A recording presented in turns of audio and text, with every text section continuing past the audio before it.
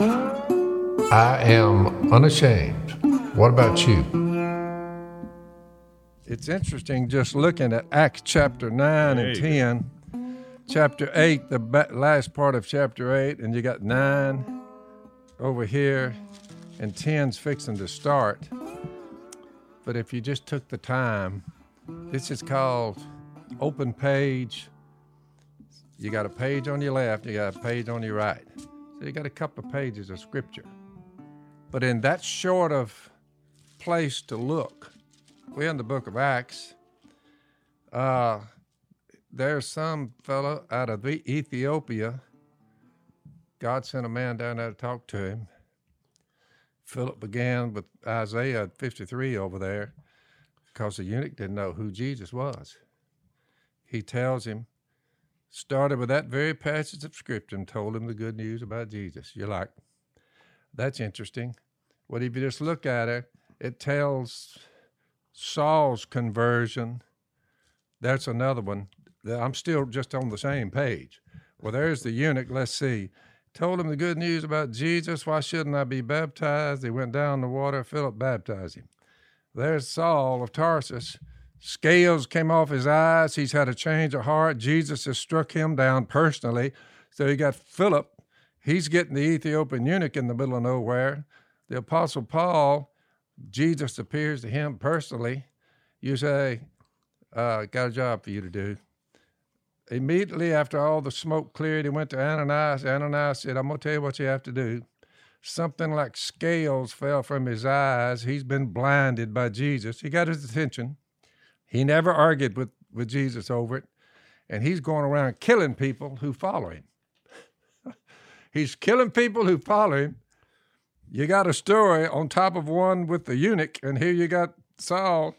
He got up and was baptized, and after taking some food, he regains his strength. Then you read verse 31 of chapter 9, the same still page.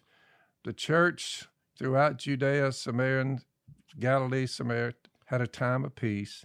It was strengthened and encouraged by the Holy Spirit. Here's an interesting little statement. And it grew in numbers. They covered a couple of them for you. What they heard and their response to it.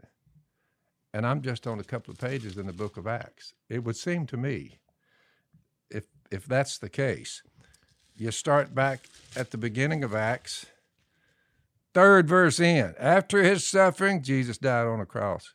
He showed himself to these men, must have been resurrected, and he was convincing them he was alive. Fast forward 2,000, and then they get up. Peter preaches a sermon. You killed him, nailed him on a cross. God has raised him from the dead. What do? They responded, he baptized them. How many times and how much redundancy would there have to be for someone to say, well, they went around proclaiming Jesus, the resurrection of the dead? That's 2 or 3 pages in the Bible. You would think people would just go forth and do what Jesus said.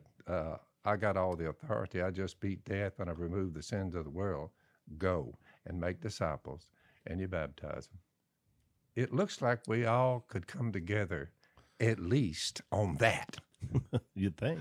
I mean, give me a break here. You say, yeah, he just keeps repeating himself. I wonder how many. Look, the first sentence in the book of Acts, in my former book, Theophilus, I wrote about all that Jesus began to do and to teach until the day he was taken up into heaven. And then it gives a replay of him leaving. That's Acts 1, the beginning of the book. And you go over there to the last statement in the book of Acts. You'd say, I wonder what the first thing he said was. Jesus, him crucified and raised from the dead, going back into heaven. You say, and then it all unfolds. The last thing it says in the book of Acts, well, boldly and without hindrance, Paul preached. He was an unbeliever when it started. He was going around killing Christians. Now he's on a different wavelength and a different message. He preached the kingdom of God. Well, how could you preach it if it wasn't there? He preached the kingdom of God and taught about the Lord Jesus Christ, what he did, what he's now doing, what he will do. First statement in the book of Acts, last statement. I'm like, what is it? Hiding in plain sight? How? What's the... So welcome back to the podcast, Mike. Good to be here. It's good to get another sermon on There Acts. you go. So we got our... There's a short sermonette on for look at the book of Acts for crying out like loud it. and tell me what it was about. Well, Well, you started with the beginning and the end.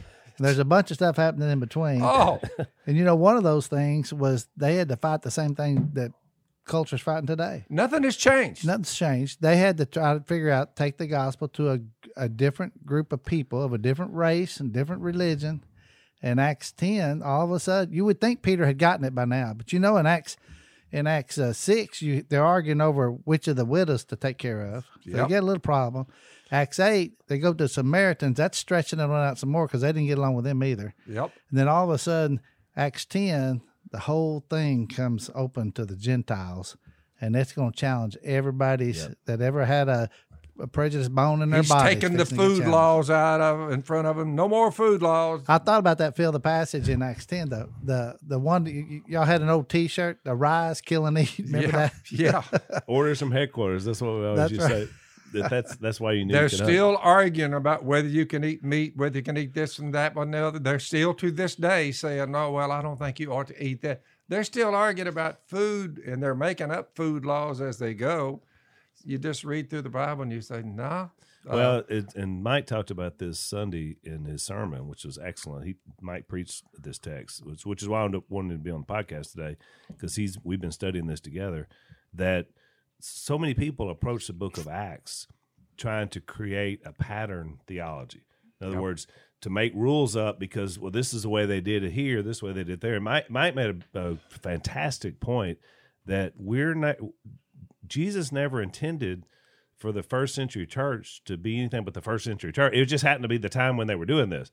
We're in the 21st century. Things change. You Things did change. the That's name. right. That was the name of your sermon. Yeah, I Things remember change. old Jack Exon Jack used to Exon, preach. remember? He would always say, Things change. change. Well, the thing about that is in Acts, there's no verse in the Bible that says, as a church, go reproduce the church in the Bible. There's no verse not that in says there. That's that. right. But there is a verse that says, go reproduce Jesus in your life. Exactly. Yep. Well, when you get that going, then the body takes care of itself. Yep.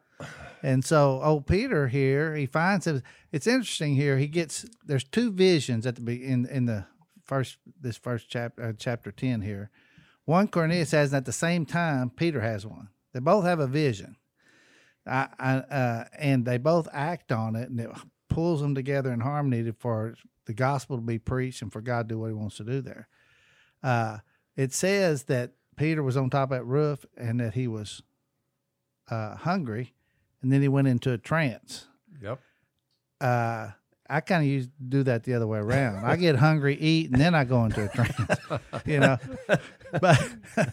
But Meat he has, sweats anybody? oh yeah, So But food is on his mind, and boy, did the Almighty give him a thing. Here comes a giant movie screen dropping out of the heavens, like four corners, and it contained all four-footed animals, birds are there. He didn't want you to miss it. Right. And he says, get up and kill them and eat them, Peter. Peter, whoa, are you talking to me? He said, yeah, I'm talking to you. No more food laws, son. Yeah. The Gentiles are going to be brought in. And what's interesting, Kelly, is that the topic they chose was the one that caused so much division among them: food laws, That's what right. you can eat and what you can't eat. Which is really interesting because And you- you see it all the way through. Paul had to write whole chapters in his books about and it. all the way through, Al, it's down to 2021 years since he showed up. still You're doing like, it. They're still arguing That's exactly about the food laws. That's I'm right. like, kill it and grill it, but they're like, wait, you. Some It woman- reminded me. Remember the woman, the Australian journalist that did the story on you for Time Magazine, Yep. and she was a vegan, Yep. and so she was like, she was curious because she was asking you about it, but then y'all got into a whole discussion about it. You were like, I don't care if you eat vegetables, it's just that's all you want, but I mean, I like meat. What's wrong with it? Why is, because she was like pretty militant about I her. said, did you get your don't eat animals? Did you get it from the Bible, or did you get it from some other source? Who told you that? And she said, oh, no, I'm not religious at all. I said, so it's not on biblical principles that the food laws. I said, so where did you get the information? She said, well, I'm not quite sure. I said, I am. Somebody put that in your head. You got up one morning and said, I'm going to chastise everyone who eats meat. I'm like, look, I said, I don't care what you eat. I said, why would you be worried about what I put in my mouth? Yeah. I said, I'm not getting it here. But anyway, I just told her, went through about a 15 or 20-minute deal, and I showed her, I said, what about fruit? Is that in or out with you? She said, no, fruit's fine. You can eat fruit. I said, pretty well any kind of fruit, yeah. So I showed her that we made mayhaws from mayhaw jelly. I said, fruit, it grows in the woods along with the animals crawling around, squirrels, yeah, we eat them, and, rabbits and deer and ducks. I said, but fruit comes out of the same place. Mm-hmm. I said, so we pick it, and I said, there's jelly in. Can you eat mayhaws, fruit out of the woods? She said, oh, yeah, I'm good on that. I said, well, come in here. So I gave her some mayhaw jelly on a teaspoon. I said, tell me what you think. She said, oh, my goodness, that is delicious. I said, right out of the woods. I said, we're free to eat it. So are you. I said, anything out there, just eat it. I said, meat's the same way. So we talked further. She leaves. She said, could you suggest a restaurant for me? I thought, let me see. I said, what restaurant cooks good veggies?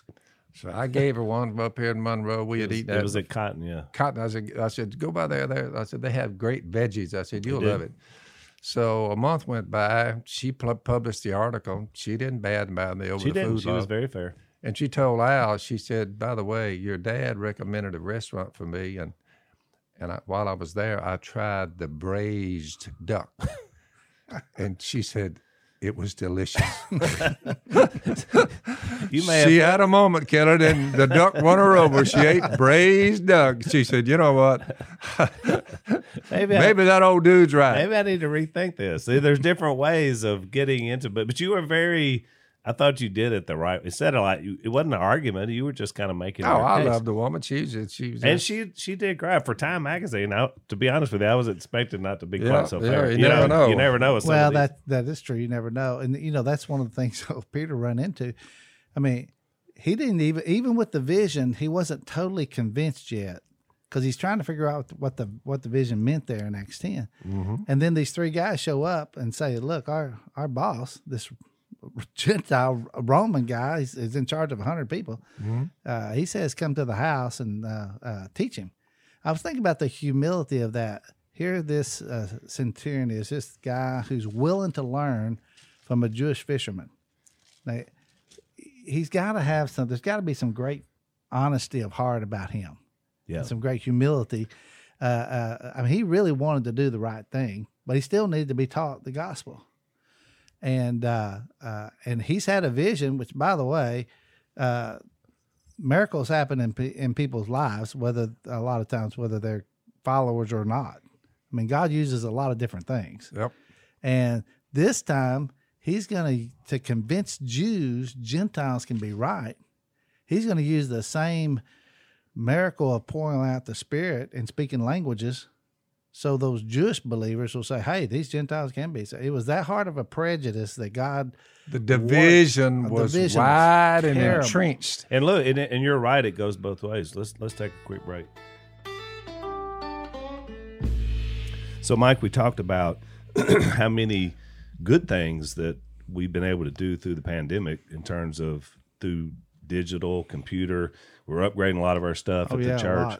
It's been really good. Unfortunately, as with anything, there's good and there's evil. So we know there's a lot of evil, a lot of cutting up, and a lot of bad things that are going on out there in, as Dad calls it, computer land. One of the things that's happened, cybercrime is up 75% because so many people are online. And one of the things that is up, one of the serious crimes is something called home title theft, which I never even thought about until it started happening to people, that your title to your home is kept somewhere digitally, by a lender or bank or somewhere. And so these people are hacking in and they steal your title They sign your house over to them. They sell it or something? And they borrow a bunch of money against it, and then you go into foreclosure. You didn't even realize you have your own house. This is happening quite a bit. So there's a company, Home Title Lock, that has a great product to be able to protect your title. And so if you want to check these guys out, you go to HometitleLock.com. You register your address to make sure you're not already a victim. Use the code RADIO, and you're going to receive 30 days of free protection just for checking them out. So it's HometitleLock.com. Use the code RADIO and protect your title. It goes both ways, because you're right. What centurion would be humble enough to seek out a Jewish fisherman? But he was a seeker. Plus, just look at the division, Al. When Peter and them, they went inside, found a large gathering. Before that, it says Peter. Let's see. Peter entered the house. Here he's visiting with Gentiles. Now just look at the division and how deep racism can go. Cornelius met him and fell at his feet in reverence. He said, "Good night. There's a Jew, and he's come to my house." Do you just think how deep-rooted racism was? That's right. I mean, it was something. And he fell at his feet, and Peter said, "Hey, get up, stand up." This is something that America should realize, and in a hurry. I am only a man myself. So talking with Peter, they went inside. God shows them what to do, and old Peter has a moment, and he says in verse 54, 34, or 5 there, Peter began to speak. I now realize how true it is that God does not show favoritism. Al, the only place where you're going to find a zone where there is no favoritism is with the people of God. That's right. There is none. That's right. But that's lingered, and to this day, it's still there. If you don't agree with our narrative, and you need to try not to be so white or try not to be so black, the color of people's skins, it's an argument that is a sad thing to watch. It is, and it's so ridiculous anyway, because we've talked about this before. The people we're reading about here were brown people. I mean, go look at Israel. They're not white. Sure. So somehow this idea about white fragility and white privilege and all that. I mean, like, the people in the Bible are people of color. We're all people of color, and you said it beautifully Sunday, Mike. I mean, it does the red and yellow, black and white, right? I mean, we've been singing it our whole life. It's the only place in and Christ. They're saying, try not to be so white. And I'm looking down thinking, I didn't have anything to do with what color I am. I just looked down. Nor does anybody, right? Well, look, God made everybody in His image, and in Acts 17, He says He's made from one man every nation. Every nation. Yeah. Which that's coming up to reinforce, get off the favoritism. Yeah, get off of it, because everybody's made in the image of God. Everybody's valuable. And so it doesn't matter what color. We don't need to be colorblind. That denies how God made people. And a large IQ, not necessary. No. But we need to be colorful in the church. Yep. Right. But not colorblind. We need everybody with talents, abilities, regardless of how you were raised, to be used to the glory of God. Yep. But man, they had a difficult time with it, and we're having a difficult time. I think about our nation and the struggles people have to treat people right, and then the way that somehow or another, if we can legally make it happen, that's going to solve everybody. The legal system does not change people's hearts. Yep. So you're not going to solve racism. I was looking for the word racism in the Bible, couldn't find it. That's right. But I could find prejudice and favoritism all over the place. Right. Yep. And God saying that the gospel, it is for everybody, which everybody's is value. You tell the value of something by what's paid for it. And what was paid for every man was the blood of Christ. That's how valuable everybody is. Yep. It's one race. It's you've said it before, Phil. It's the human race. Yep. And that's what Peter was really trying to break open there, that all of a sudden these Gentiles can all have the gospel just like everybody else, and need to. Matter of fact, that's what Paul all of a sudden emphasizes and says God even used the Jewish jealousy by converting the Gentiles to try to get more of them saved. Saul of Tarsus went from a murderous, blaspheming. I mean, he went from that to a son of God, and it didn't take him long either. He was the up and coming Pharisee of Pharisees, and he was bold enough that he just went and started rounding people up. I mean, you think about it. I mean, Saul really did have that extra degree. I mean, there was no way he would have anything for a Gentile. He didn't even like the Jewish Christians. That's right. And then little did he know that God had prepared the rest of his life for 30 plus years.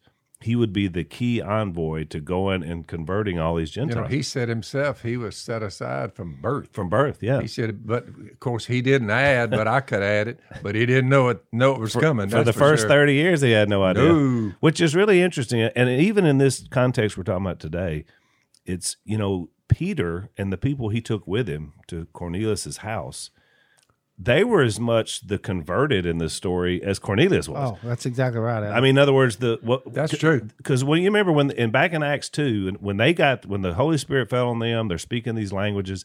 They were doing that obviously to convince these people to listen to them on the day of Pentecost. Now we're fast forward about 10 years in the storyline here, and here Peter is. They go there. He's not sure why. I mean, remember, it took the sheet 3 times. He says surprised of the Gentiles. Right. It took 3 times. And Mike said... Peter has a problem with 3. He does. It takes 3 times to get through. So then he goes, and then he's shocked when the Holy Spirit falls on these people, and they start speaking in languages again. He's like, what in the world? This is another day of Pentecost. Yeah. And that's what it was. It was almost like a second wave on this baptism of the Holy Spirit that we were talking about, that Jesus told him it was And coming. he basically said, he ends it up by saying, might as well baptize him too. So it looked like to me we're all. I mean, why not? I mean, how are we going to stop? So he realized. To me, it was like it's a fascinating story, because it shows me that Peter, 10 years have gone by. They've been doing all this great stuff,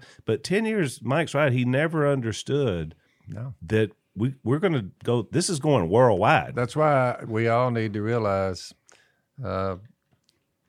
We need to give people, we need to instruct them and love them, no matter where they came from or what their ethnicity is. We need to be able to give them a little time to digest, because people are, you trying to tell me? To this day, you just look at America.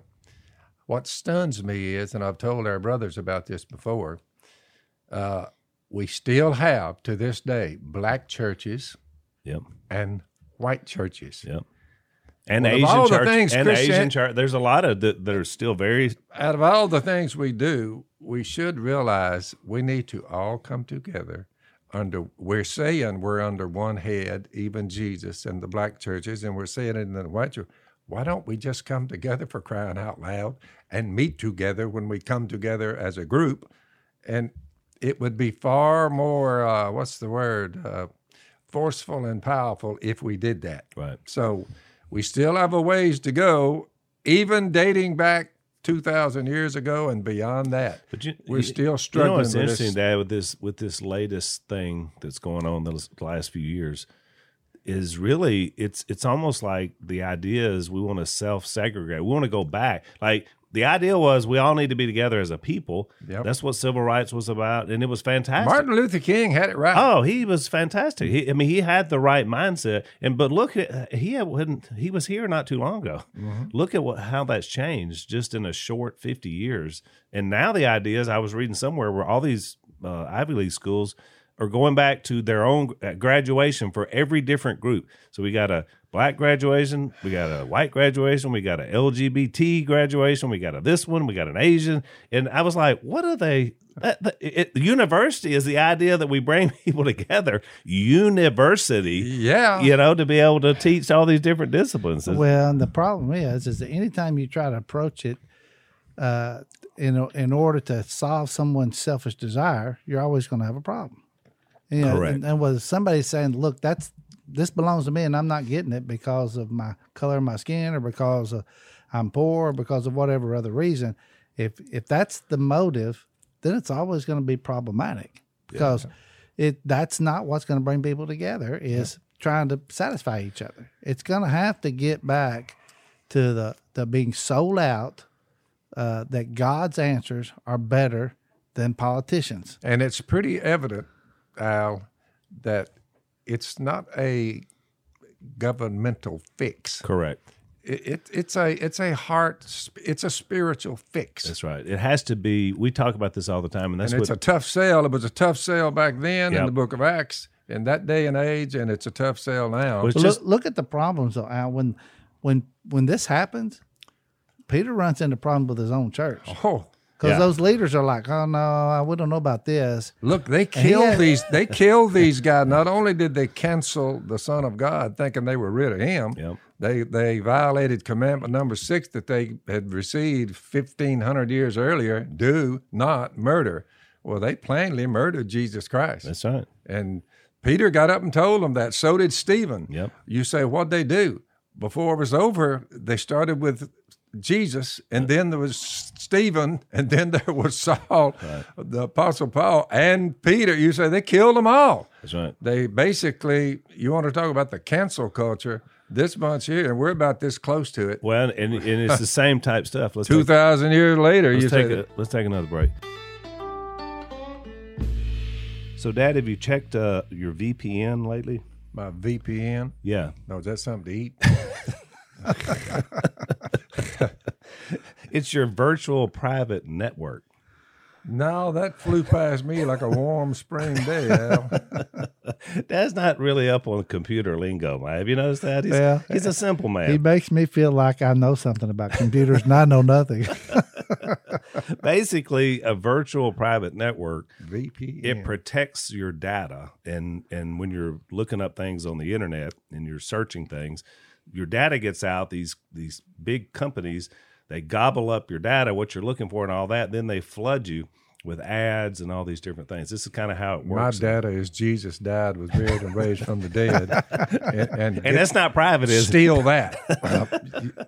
We're trying to put that out there. Yeah. Well, for the rest of us who are trying to protect our data, you can go to expressvpn.com/Phil, ironically, and get 3 extra months free if you sign up with these guys. So that's expressvpn.com/Phil, 3 months free, protect your data.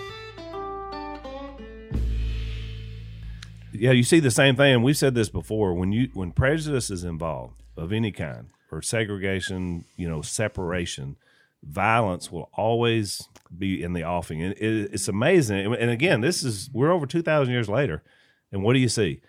When you separate people and there's all this doubt and distance, you see violence. Yeah. You see people turn to that same thing. It makes Jesus' statement, the 2 greatest commands in the Bible is love God and love your neighbor.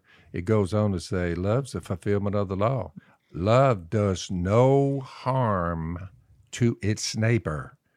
It's a love problem, Al. It is. We have a big one in America, so... And look, we're struggling to show them the way. And it's even in churches. The church, because Peter's problem of his testimony is told in 11, 2 church leaders back in Jerusalem that had a hard time because they were criticizing him for what he'd been doing. Yep. Because what he did was violate everything they'd been taught about being in a guy's house. First of all, he'd already violated being in Simon the tanner's house.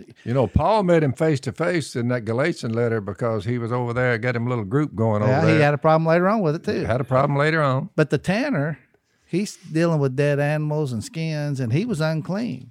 And so here that Peter, somehow or another, he rationalized, well, it's okay to stay with him. It was okay to be at the Samaritan. So he's kind of gradually moving that direction, but still kind of shocked at when the whole thing happens with the Gentiles. And it's almost like he's a step behind, because I thought about the Samaria deal you were talking about. Because remember, first they had somebody else went up there first.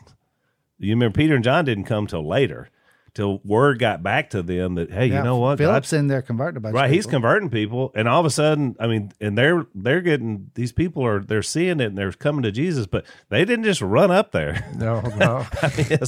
And remember when Jesus was talking to the woman in John 4, when they walked up and saw him talking to the Samaritan woman, they were like, what is he doing? They said they wouldn't say anything because they didn't want to get their snout snapped. It was the deal. But they weren't questioning Jesus, but they did question him. She had about 5 husbands. The current husband she was shacked up with, he's not your husband. You say you wouldn't think. starting there, or later on when the Apostle Paul and them, when he was Saul of Tarsus, you wouldn't think they would start with that kind of guy, right? And who ended up writing most of the New Testament. Like a murdering heathen. But you remember, after she was convinced, she went back to the town and she brought all those people out to him, and it said many believed. And I wondered if that was the core. That when they come back after Jesus, that was probably the group that got converted. When Philip went down. I think that's why the Bible's clear in 1 Corinthians 13, love never fails. The hospitality thing here, too, I think is very, very important. We've lost a great skill here. And the pandemic's made it even worse. Yep. Having people in your home. When you get people's legs under your table and you eat with them, and you'll get to know who they are and what's going on with them. That's right. And we got to do that with different colored people. We have to do that with different, whether they're rich or whether they're poor, folks from different countries, different backgrounds. When you sit around and eat together and can talk, things happen at the dinner table that don't happen anywhere else. And Peter gets invited to this guy's house. They sit down, they visit, they eat together. And matter of fact, he implores him to stay longer and keep teaching them. But there's something powerful about that spirit of hospitality. Physical food, whether it be physical food or spiritual food, a lot can get accomplished over a meal in the Scriptures. How many people have been fed at your house, Dad? It says it over and over. Practice hospitality, and it does add for all you out there, without grumbling.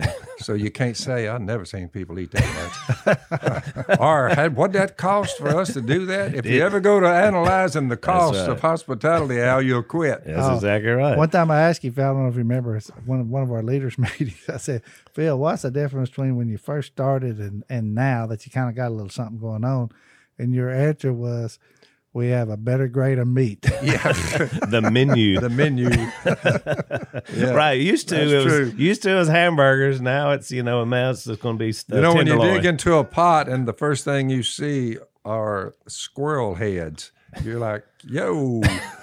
Y'all sit down. We got some squirrel and dumpling today. And then they see the squirrel. We took their eyes out because that makes it worse. You better pop them eyes out and throw them in the trash. But just something about the look of squirrel heads. It looks like a big rat in a pot, but they are delicious. I have to say, they're really good. They're of the rodent family, but they're a fine eating thing. They are good. But think about the variety of kinds of people, Phil, that have come down to your house. Man. I mean, just the variety of where they come from, different countries, nations, races. I mean, just think about all the different ones. Yesterday here, there were two family groups of artists, and I told them when they were on the podcast. I first saw both of them when I first met them. Phyllis's husband, my long lost daughter, she's married to an artist. They walked in the door. I said, what do you do for a living there? He said, I'm an artist. I said, man, that makes you weird, being an artist. I said, but the good news is weirdness is in down here. I said, you're going to fit right in. Well, yesterday, another one showed up from California. We talked to him, Aaron. Noah. But I was impressed with those artists, weren't you? Oh, man, that Noah. I mean, they're looking at things, like I'm not looking at it. Yeah, right. They got a different way of viewing the world. And then we had a carpenter with us, a woodworker. Yeah. So who made our new table. Then we had duck call makers. Yep. But so it's a lot of different facets, a lot of groups of individuals. It is. That some of you say, well, what artists are weird. Let's face it. You say, come on in. Today we got another gallery. We got a hamburger maven. We got my cousins. We got outdoor people. I mean, it's just the beauty of it is that's what Christianity is about. Yep. It's about people embracing because of a forever family. That's what we coined the phrase forever family, or maybe Bill Smith did, but whoever did it, it was right on bringing time. Everybody under one head, even Christ. I mean, it's a beautiful thing to watch. So let's take another break. So Mike, I know that Susan, your wife, is really big on like searching ancestry. She's big into genealogy. If we go on a trip, it's not a good trip unless we've been in a courthouse and a cemetery graveyard. Really? Now, has she ever done the ancestry DNA? Oh, yeah. So that's one of our sponsors is Ancestry DNA. which is really fascinating. And some people like love it. I mean, like Susan's like, they're getting she into runs out all the threads to figure out who's in your heritage and things like that. But you know, my side out up in Arkansas, that tree doesn't branch a lot. So it's kind of more of a straight tree, right? Family tree that doesn't fork. So if you want to check these guys out, it's really interesting and fun. Of course, our story was huge on Ancestry because that's how we found out I had a sister. Yeah. Because they did Ancestry.com. So you go there to their URL, Ancestry.com/Phil. You're going to get their Ancestry DNA kit, and you start your free trial just to find out where you belong, where you came from. Ancestry.com/Phil, and start checking it out. So there was we were going to do a video testimony, and we just didn't get around to it because we've been doing a lot of video testimonies, including Dab, in this sermon series. And we were going to do one of our sisters, and her name is Betty Cooper. And Betty is she's an African-American woman, super smart, taught computer for college professor, 30 years in college. She taught me. Yeah. And so she was my professor. She was married to an auto mechanic named Albert. Yeah. Just salt of the earth person, but just the opposite of his wife. I mean, he was just a mechanic guy, good with his hands, and then he had like real bad rheumatoid arthritis before he died. But this family has been with us at Whites Ferry Road all the years we've been there. And I just found it interesting. So I'm in Betty's class in college. She's teaching me computer programming. And so she's our instructor, and she's great. She's funny, and she's this brilliant person. And then on Sundays, she was in my class. Because I'm teaching at WFR, and she's right there on the third row, her and Albert. And it struck me in that moment that that's what it should look like. In other words, the idea is she's instructing me, I'm instructing her in the Word of God. We love each other as a brother and sister. The color of skin meant nothing to either one of us. We recognized we were different. We came from different It's a beautiful thing. It's what it should be, right? I mean, the idea that anybody has things to contribute no matter what. Yeah, and you can't find that out if you're not with people. That's right. You got to be with them. You got to sit down somewhere, eat together, talk, and share ideas and learn from each other. And I love that look, Peter's learning the big lesson, but so is Cornelius. And I think it's great because he has his family there. So he's going to pass that right on down to the next generation to make sure this thing keeps going. That's right. And unfortunately, I think we've had people pass down from one generation to another the opposite. Yeah. And once you get down trouble. to just appearing at a building one time a week, which is a great thing to do. But today, what is today? Tuesday? Today is Tuesday. So all of our listeners will understand the reason you never read the term going to church is because that doesn't explain anything. Right now, we, along with you who are listening, are worshiping God in spirit and truth, and we're remembering Jesus, our Savior. We're challenging you to love God and love each other. And it's Tuesday. So you say, the church is meeting. The church is meeting here. Yeah. So we just got to start thinking like that instead of saying, so when I walk out the door, the worship service is over on Sunday. No, it's really going to crank up on Monday morning.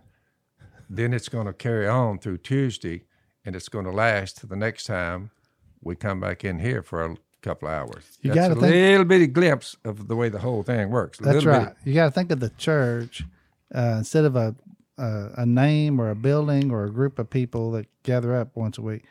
The church, if the church is the body of Christ, then it's a living organism. It's not more of an organism than it is an organization. Right. Right. And whatever Jesus was busy doing in his body while he was here is what we ought to be doing as his body while we're here. That's the function of the church. Basically, it's a reproduction of the life of Christ with a variety of people with talents and abilities that God's given them to do what Christ was doing. Yep. But when you get it down to four walls and how you do a service and all those kinds of things, you lose focus really, really quick. If you're not careful, you get where the gospel all of a sudden isn't first importance, and you get wrangling with religion and fighting over things. And that's not what it was designed. It's not how it's designed within the New Testament in terms of being the body of Christ. So you fast forward 2,000 years, the Apostle Paul is talking to the Ephesians. I became a servant of this gospel. That's the death, burial, and resurrection of Jesus. God becoming flesh, dying on the cross, being buried, raised from the dead. by the gift of God's grace given me through the working of his power, striking him down on the road and getting him lined out. Although I am less than the least of all God's peoples, this grace was given me to preach to the Gentiles in the Acts chapter 10, where we are now, when Cornelius and them and the food law started, stopped, to the Gentiles the unsearchable riches of Christ, and to make plain to everyone the administration of this mystery. You say, it took a long time for people to even figure out who Jesus was, what he did. For ages past was kept hidden in God, by my count, about 5,000 years, who created all things. His intent was, God's intent, I hope all of y'all are listening, was that now, beginning 2,000 years ago, right at it, through the church, the manifold wisdom of God should be made known to the rulers, authorities, and the heavenly realms, the evil one, according to his eternal purpose, which he accomplished in Christ Jesus our Lord. In him and through faith in him, we may approach God with freedom and confidence, and that's 7 days a week, not just one little session at a church building. The days of God doesn't live in church buildings. He lives in the church, his people who are worldwide. So we just need to pick the momentum up a little bit and go forward. Yeah, and that was be bold doing it, because the times are kind of like they were 2,000 years ago. It's still persecution. It's still there. Just need to suck it up and go forward. And it feels like, I mean, there's a feeling, wouldn't you say, that it's kind of ramping up to more of that confrontation? I think so. There's going to be more confrontation, not less. No doubt. Right. But sometimes if you don't have confrontation, you don't really have the ability to see one side against the other. Sometimes the confrontation makes things clearer for people. But I think there's a purging going on. There's a pruning going on with churches, and especially I think in terms of mega churches around. Yeah. You get thousands and thousands of people on a worship service type thing. Look, I'm proud for every person who worships God. Regardless if it's 50 or 5,000. But I do think it's real easy for there to be thousands of unconverted believers. But they've confessed a belief, but when the pandemic hits and the pruning starts, all of a sudden they're out. It brought a lot of problems with it. Someone said, so y'all are not into overthrowing the government. Y'all are into overthrowing the forces of evil. Yes. Which robs governments of what they should be. Exactly. We're looking at it from a spiritual angle, not a governmental one. What'd you say, Dad? The last thing anybody will see you doing is what? Carrying a sign? Yeah, walking down the road with a stick in my hand and some calls that I've got. I'm like, no, I'm not going to do that. We're mass communicate. Yeah, it's bigger than that. Let's take one last break. So, Mike, it's interesting in our last segment here. Yesterday was a year anniversary. Yeah. From when the lockdown started, for our church. I mean, I guess across America, when basically most churches just said, we're not meeting. I mean, we were in national emergency. It's really amazing because a year goes by and you realize it seemed like it was just yesterday, but I mean, that was quick. I can't believe how quick it's gone now. I was in New Orleans that week, actually at the governor's prayer breakfast, which, by the way, he and his wife did a great job on that a year ago. That's when they first announced there was one case found and down there in Jefferson Parish.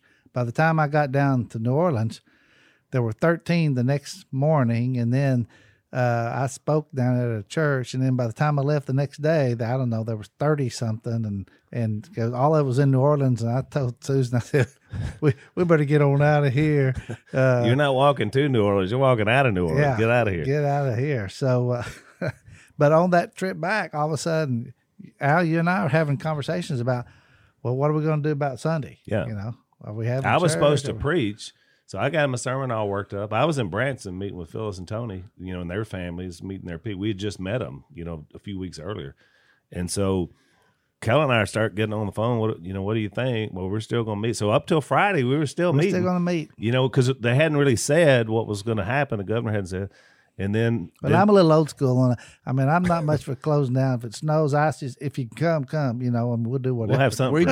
We just down here on the river rats and whatnot, the people down in here, we just took hold of the verse where Jesus said, where 2 or 3 of you are gathered together in my name, I'll be there. Right. So we just went kind of underground. We said, fine. The pandemic came and went. I never caught it. Now I've been vaccinated, so I can't give it to somebody. So I'm thinking I'm good to go. But the woman yesterday, when I tried to give blood, she said, yeah, where's your mask? I said, well, let's see. I never had coronavirus, so I never caught it. And I've had a doctor research that, and he checked swabs. He stuck things up my nose. He took my blood. He said, I never had any antibodies, so I never caught it. I never had it. Now I've been vaccinated against it, so I can't give it to you, us talking here. So I said, I'm good without the mask. I've made it this far without a mask. I said, everybody said, well, I noticed that about as many catch it with mask on. I never wore anything, and I never caught it. So I said, I think I'm good to go, but whatever you want. I said, I'll have my mask. I said, will that work? She said, she just looking at me. I said, what about that? Can you hear it? What'd she ever say? I just walked back in there and got ready to get the blood, gave him the blood. She thought, well, I guess that'll do. I was always I never had it. You've been wearing a mask and now around your they hand. told me I'll never get it because I've been vaccinated. Why would I wear anything? Phil was wearing a mask around his head for years. Just didn't realize it. Yeah. And he was the pioneer of social distancing. I never had it. He's been distancing himself from people ever for since I've 50 known him. years. That's exactly right. You got the vaccine now, so you're never going to get it. So I'm thinking, you can't get it from me. I can't get it from you. I said, I think we're good. Lift the mask. But now, not only should you have one, you should be wearing two masks, maybe even three. Three would be even better. If you get vaccinated against something and they say this thing is, I get you. I don't understand it. I don't quite get it. Dad met his first Karen. We got a real Karen here today. So not you, Karen. You're a fantastic Karen. But these people that are just going around. Now, in their case, they're in the doctor's office, whatever. But I mean, you're just like, you told her the deal, which I guess she got it. But did she give you like a snarky look? Or I think she just said, like, I think she gave up on that. if you never had it, that means, and you now are vaccinated so that you can't get it. I think you're pretty good to go now. I said, why don't we just? Well, you know that when you're out in public, you kind of have a look about you anyway. I don't go much to town. So Dad gets up, give blood, and meet with the brothers, and that's about it. Dad gets up and walks out. He's wearing just what he's wearing today, his uniform, the white T-shirt with the stains on it, and the pants. Relax. And then he has an AR with him. So we got a table full of people. So Dad's walking by with his AR. I looked over at the California guy. And Noah, I said, Noah, is this the way you go to the doctor? Yeah. carrying your AR. If you read my mail, you would be armed too when you walked out the door. Noah looked like, not in California. You're not be walking around with your AR in California. That ain't gonna happen. But I remember the first Sunday. Tell them what happened with our friend here. Yeah. So our next podcast, we got our guest is here. Kenny. Oh, I'm jumping the gun on you. No, it's okay. Okay. No, it's okay. It's a perfect setup because we're almost out of time. So the perfect tease. Hell, you should do podcasts. I should try to do one. You should.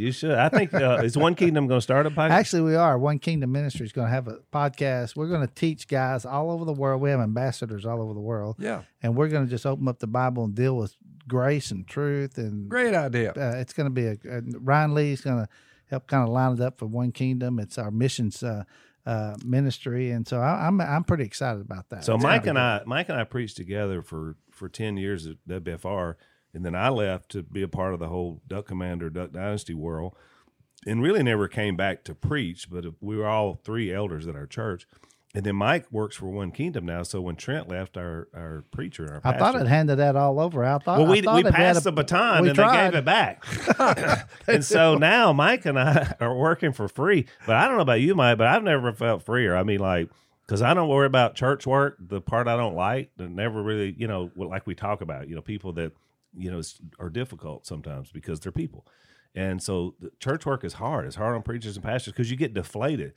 if people are just griping about this, or I'm mad about that, or Mike said the other day is, we're taking out all the pews and putting chairs at WFR, and he said, I know some of you are already figuring out where, because you lose your pew. You've been on the same pew, and now be a problem. you're not going to know where to go because there's just going to be a bunch of chairs in there. Most of the time, love for each other comes slow, boys. It does. It comes slow. In fact, now somebody asked me, said, you think I could come and get my pew? Could I?